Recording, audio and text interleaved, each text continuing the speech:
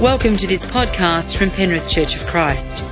If there is anything in this message that you would like to talk about further, please go to our website www.cofcpenrith.org. That's www.cofcpenrith.org. Back in the 90s in the USA, there was a popular TV commercial that asked the question, what do you want on your tombstone? I've been able to track down this commercial. Let's take a look at the screens. You tight, Marshall? Nope. Any last words? Nope. What do you want on your tombstone? Pepperoni and cheese. Time for Tombstone Pizza, made with the good stuff, real pepperoni, real cheese, so it's always real good. What do you want on your tombstone? Just a little taste? Nope. So the question for us this morning is, what do you want on your tombstone? But I'm not talking about frozen pizza. You know, one day God is going to call each of us to give an account for our life. And more than likely when we're gone, our family and our friends, they'll do their best to provide a service or a memorial that best commemorates our life and reflects what we did and what we stood for, hopefully in a positive way. And if you could choose what was to go on your headstone, what would you have inscribed there? Would you want some special word or phrase that best described the life you had lived? Or would you settle for something simple like rest in peace or gone or not forgotten? Well, I've discovered some interesting quotes that people have had on their tombstones. George W. Harris had, I knew this would happen. Another one was, here lies George Johnson, hanged by mistake, 1882. He was right, we was wrong, but we strung him up and now he's gone.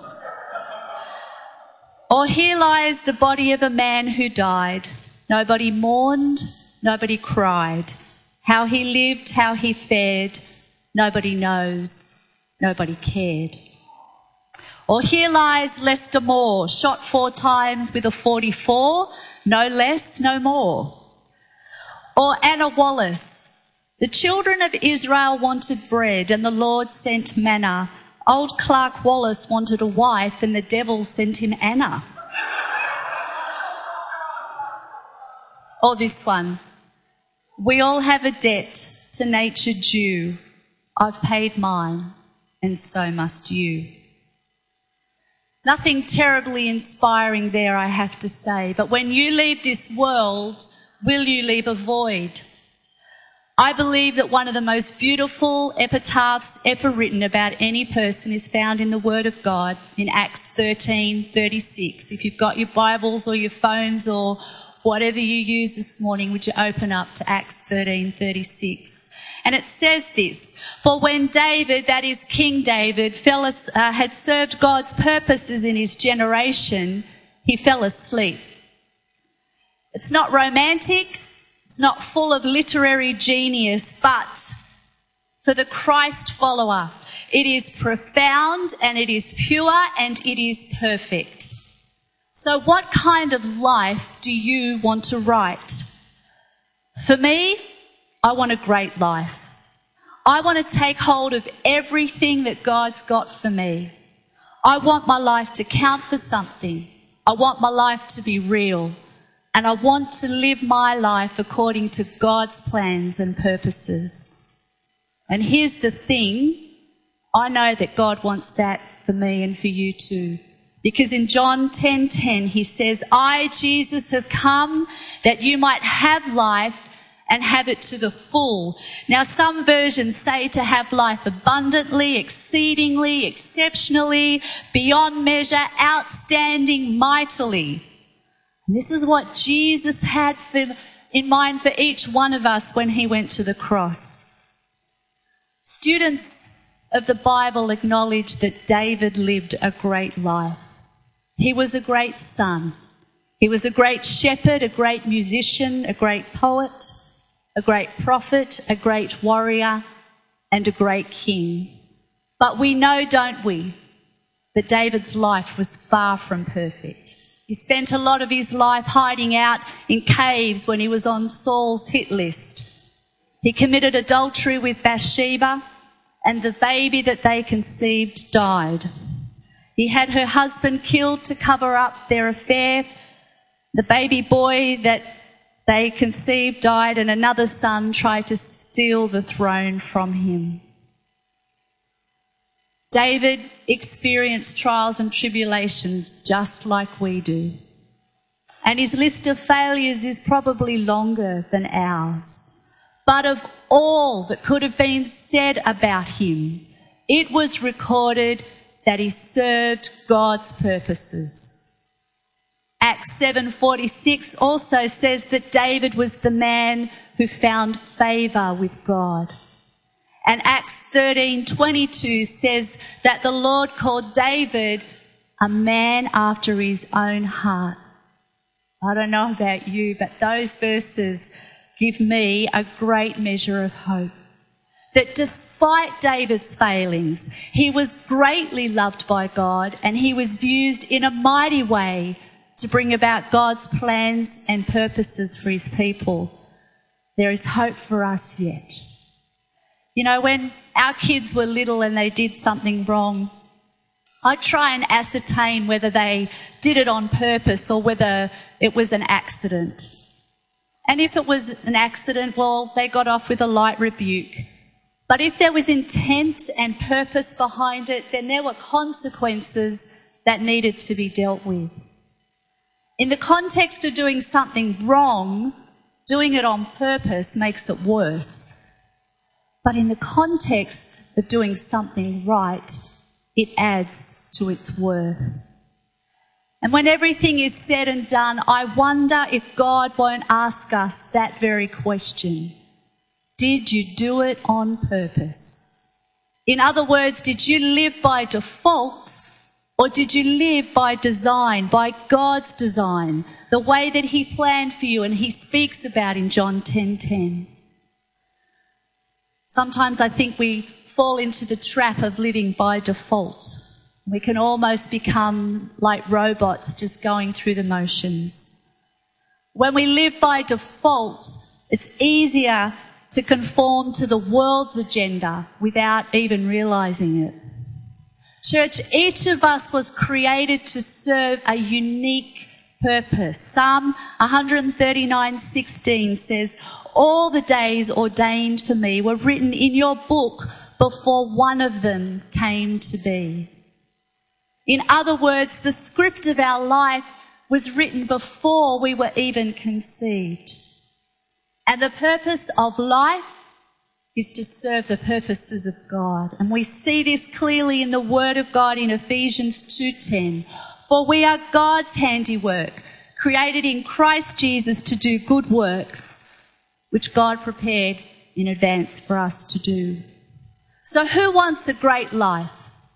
Let's have a look at this Acts 13:36 verse, because I see three key characteristics of a great life in that tiny verse.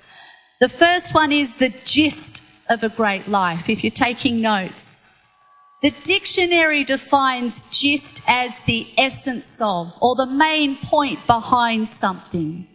We talk about the gist of a conversation or the gist of a book. So therefore, the gist of a great life is the substance of that life. The main concerns, the chief aim or purpose. What is the person living for? These are great questions for us to consider in the context of our own lives. What made David a man after God's heart who lived to fulfill God's will? What was the gist of his life? Have a look at the verse. Acts 13:36 says he served. David lived to serve. That was the gist of his life. In his early life, he was dedicating to serving his father as a shepherd. Later, he devoted his life to King Saul as a soldier and a musician and a comforter.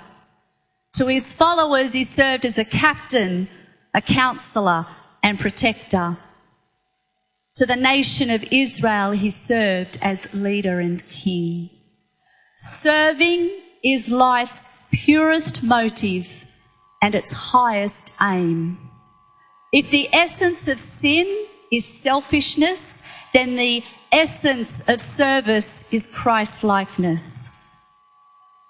Serving others releases the fruit of the Spirit in our lives. Jesus himself was the ultimate servant. Everywhere in the Bible where we see Jesus, we see himself giving himself away. Philippians 2:5-7 says this: "Your attitude should be that as the same of Christ Jesus, who made himself nothing, taking the very nature of a servant." In every situation and circumstance of life, we are called to exercise a servant spirit. And this is so at odds, isn't it, with the world's perspective. It says, look out for number one, make sure your needs are met first because you deserve it. And our bookstores are full of all sorts of self-help books that motivate people to use other people to get what they want out of life. As Christ followers, we need to practice God's perspective as we do life. How can I serve the people I come into contact with today? How can I serve the people I work with or those who work for me? How can I serve my neighbour? How can I serve my community? How can I serve my church? I'm constantly inspired and amazed by the Nepali church planters whenever I go to Nepal. These men and women, they give up everything to serve God by planting their churches. They leave their families and their homes, and they live on very little as they seek to share the love of Jesus with those who are lost. And great things are happening in that nation because of their faithfulness. We heard testimony after testimony after testimony of miraculous healings and transformations because of their faithfulness. No, Ross and our Nepali partners had a prayer retreat before we went up in September, and for 2 days they were positioned on this amazing mountain looking over Kathmandu, and they were praying for God's vision for Nepal through IMM. And what God spoke into their spirit was that by 2020 they were to raise up 250 new church planters. That's 50 church planters for every year between now and 2020. And I can tell you that we have already exceeded the goal for 2016. It is such a joy and an inspiration to be part of what God's doing in Nepal. Their faith is inspiring. The gist or the essence of a great life is to serve. David was a servant of the living God. In whatever situation he was placed, he sought to serve God's purposes. How would that sit on our headstone? Is that the essence or the gist of our lives? The second thing I see in that verse is, what is the true goal of a great life? What is the goal of the service? It's to serve the people of our generation. David lived in a critical time in the history of Israel. There was insecurity and there was distrust and dissension, and the Israelites, they were a difficult people to lead and to serve. But David rose to the occasion. He unified Israel and he re-established hope and confidence among his generation. I believe that our generation is at a defining time in history, and here's a few things that I observe about our generation. Ours is a generation that struggles with hatred and bigotry and discrimination. There are more slaves on the planet today than there has ever been in history before. Ours is a generation with a heightened dissension among many people groups, tribes and nations. We've seen the rise of terrorism and ISIS, and there are millions of refugees on the planet without a place to call home. Ours is a generation that struggles to find the true meaning of life. Enough just never seems to be enough. People are searching for answers, and as the song says, they're looking in all the wrong places. Just do whatever feels right for you is the message the world promotes. And sadly, many Christ followers have bought into that way of thinking. And ours is a vast generation. There are 7 billion people alive today, more than has ever lived in history. And despite great advances in technology and medicine and education, there is greater need, greater poverty, and greater divide between rich and poor. We cannot serve the past. And the only way we can serve the future is by serving in the present.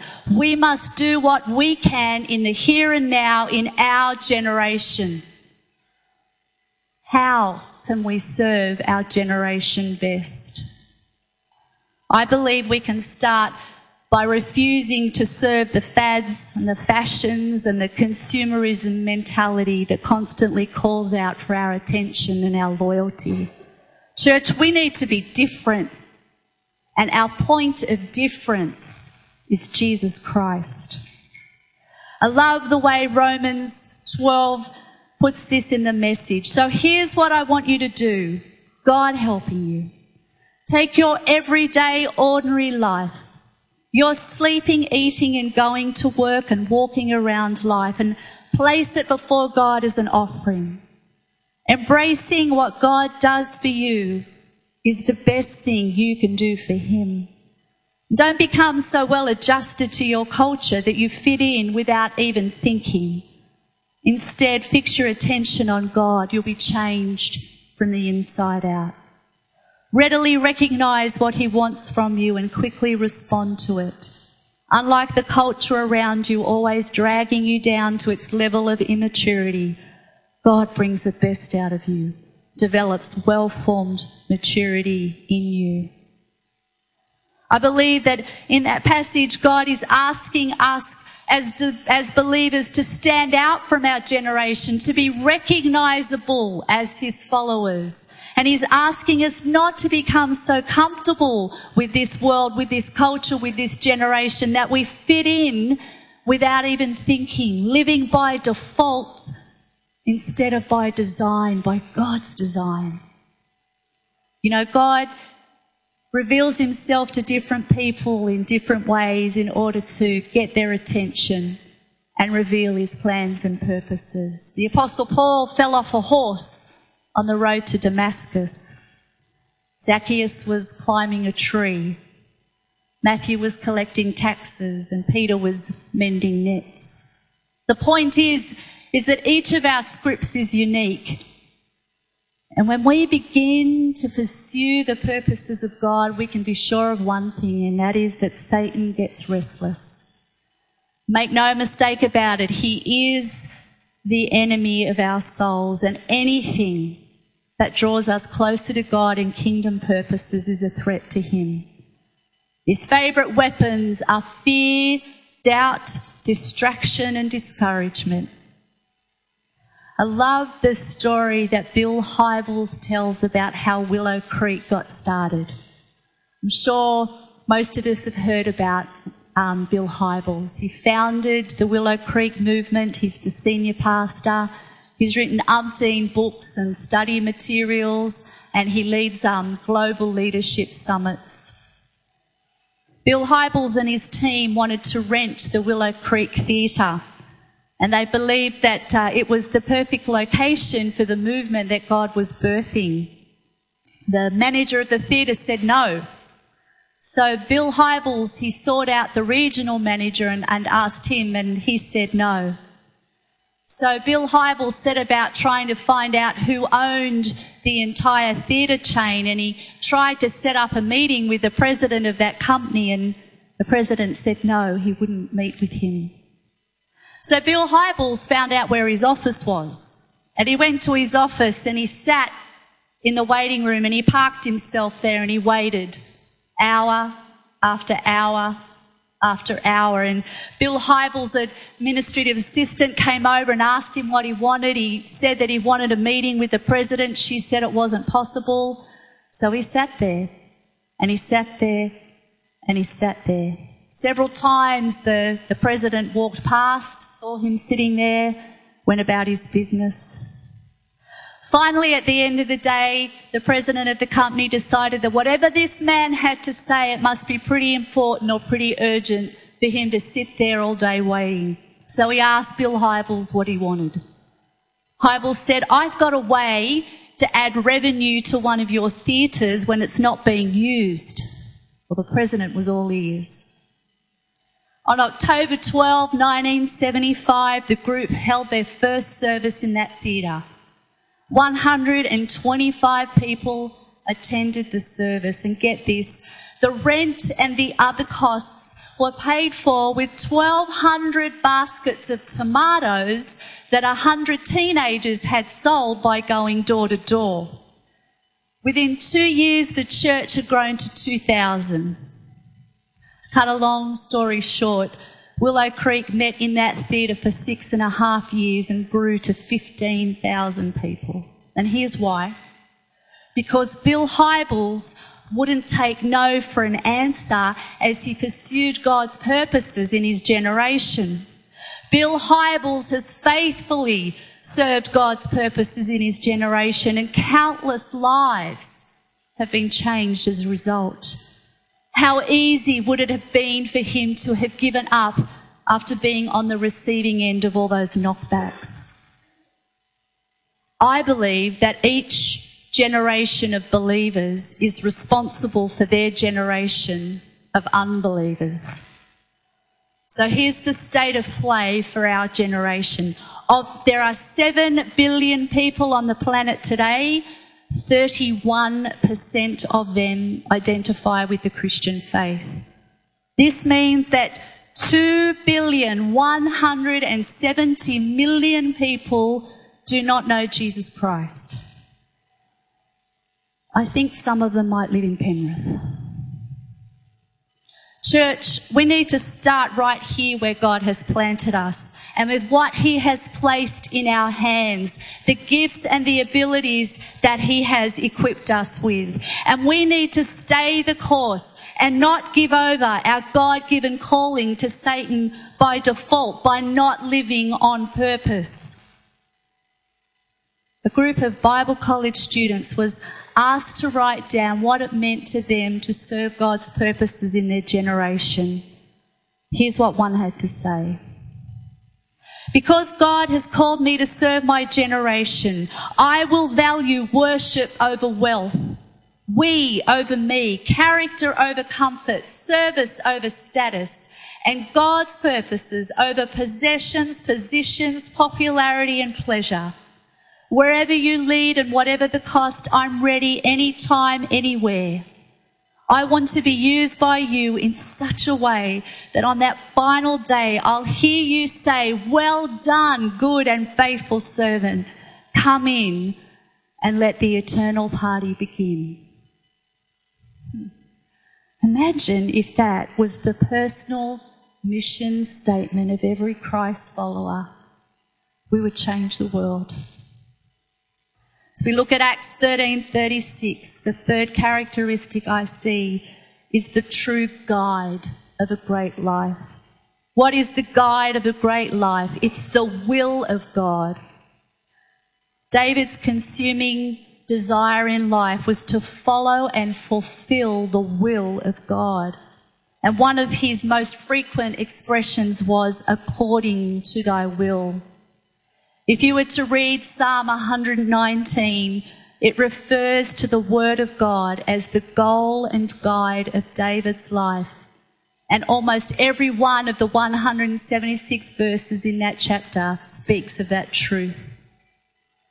Now again, we know, don't we, that not every act or deed of David's life was the will of God, but his heart's desire was that God's purposes should guide him.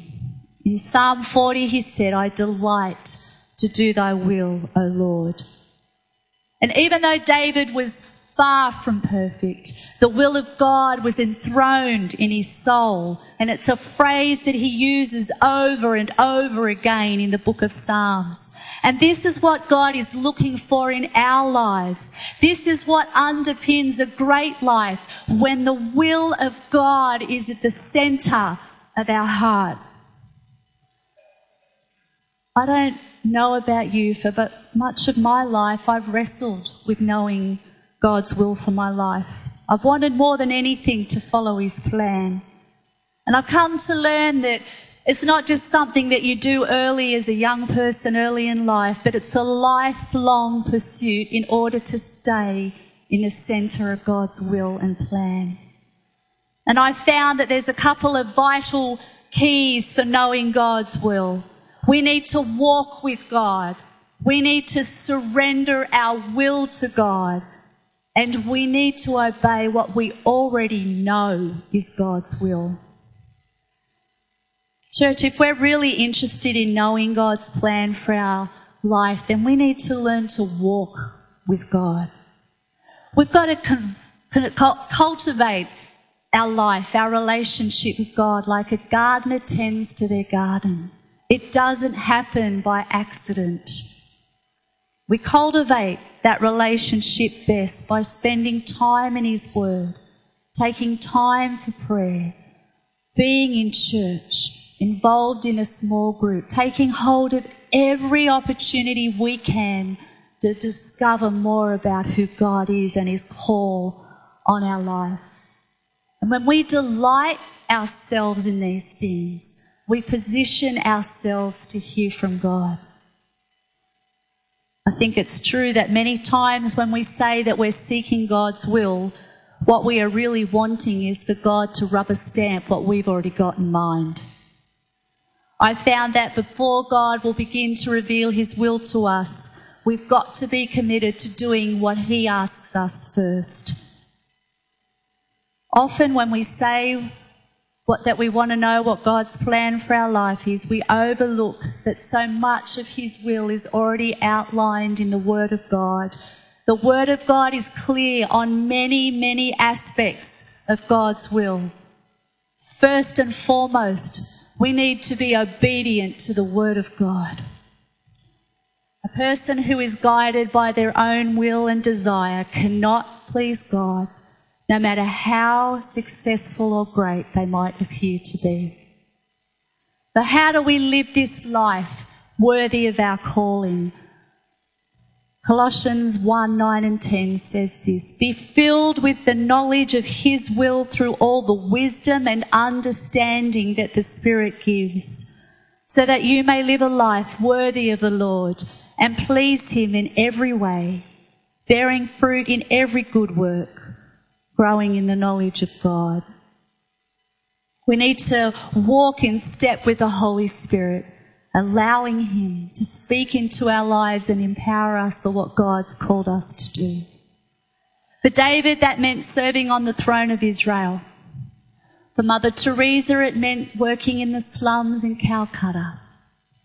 For Oskar Schindler, it meant risking his life and giving his all to rescue Jews in the Holocaust in World War II. For Nelson Mandela, it meant 27 years in a prison cell. For us, it might mean serving right where we're at, in our workplace, in our church, in our community, or even on a foreign mission field. There's a saying painted in big, bold letters on the wall in my gym, and it says, "Whatever your 100% looks like, give it." And I love that sign is there, because every time I look at it, it motivates me to work just that little bit harder. And this is the really cool thing about the Word of God. The same saying is there, and it's found in Colossians 3:23. "Whatever you do, work at it with all your heart, as working for the Lord and not for man." We're willing to give 100% to our careers, and we're willing to invest our lives significantly in the pursuit of our hobbies and leisure interests.